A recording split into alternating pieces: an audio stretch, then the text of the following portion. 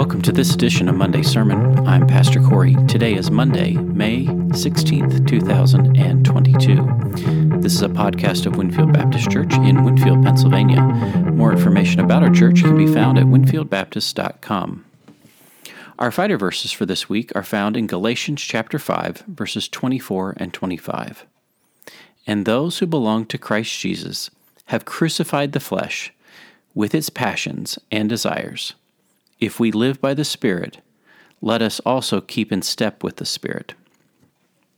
Here, Paul is reminding us about our identity in Christ and how that identity helps us fight the fight of faith.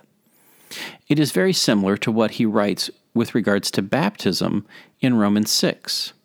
There, in Romans 6, verse 5 and following, we read this: For if we have been united with him in a death like his, we shall certainly be united with him in a resurrection like his. We know that our old self was crucified with him in order that the body of sin might be brought to nothing. There's that similar language, old self here in Romans and flesh in Galatians, crucified with him, with Christ. The difference of the passage comes in verse 25, and the context is different in these two letters.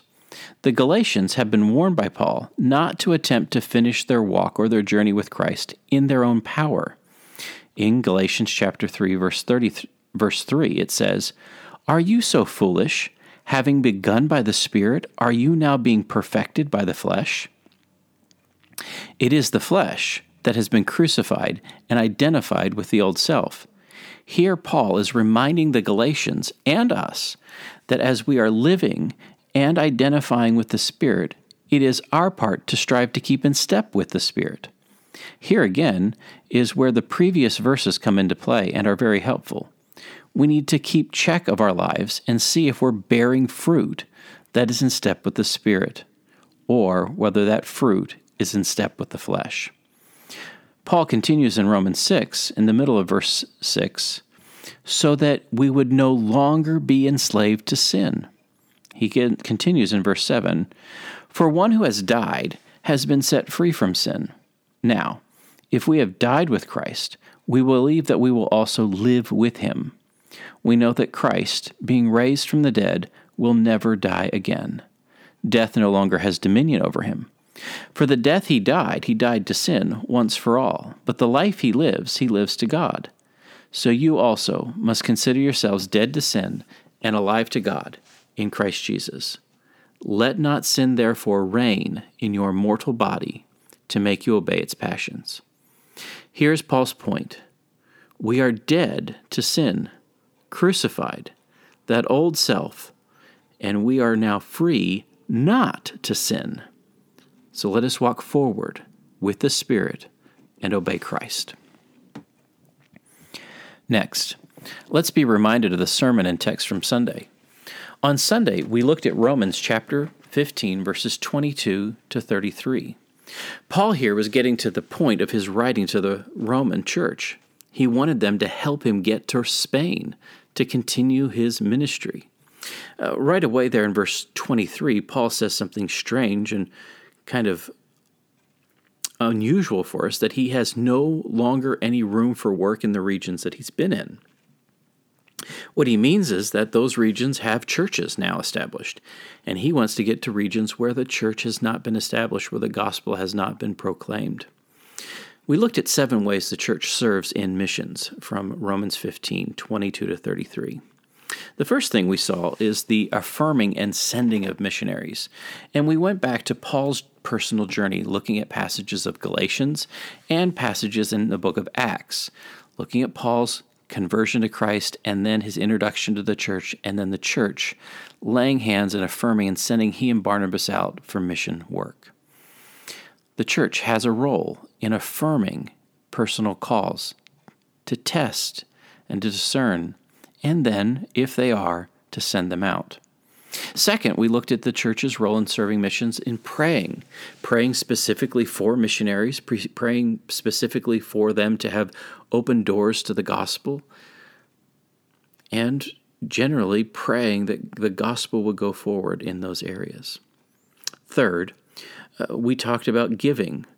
Paul, in our passage here, is taking a gift to the saints in Jerusalem that has been collected by the churches in Macedonia and Achaia. And so we need to both be giving to the saints that are in need in other locations, and also giving to the cause of the missionary himself or herself that is on the ground. Paul was seeking help from the Roman Church to get onto Spain. Fourth, we are called to serve in missions by refreshing and encouraging missionaries. Paul was asking the church at Rome to give him time to rest and be refreshed before going on to Spain. The next three that we discussed are more implied truths from the text. Number 5 is thinking and strategizing for missions. We see Paul doing that. He is strategically writing to the church at Rome so that he may get on to Spain. We too in the church today need to think and strategize for the unreached people groups of the world, and for those churches and regions that already have a gospel presence but continue to need support. And so we need to think and strategize how to best do that. Number 6, we in the local church must continue to pursue health and strength so that there is a healthy local church to send out missionaries and to support the work of the gospel around the globe. And number 7, we need to continue to raise up next generation of mission-minded people so that there is continually people ready to go to reach the lost in all corners of the earth. We'll end our talk today with the takeaway. One of the characteristics of our modern society is that we continue to be fiercely independent. This is both a good thing and it can be sometimes a bad thing.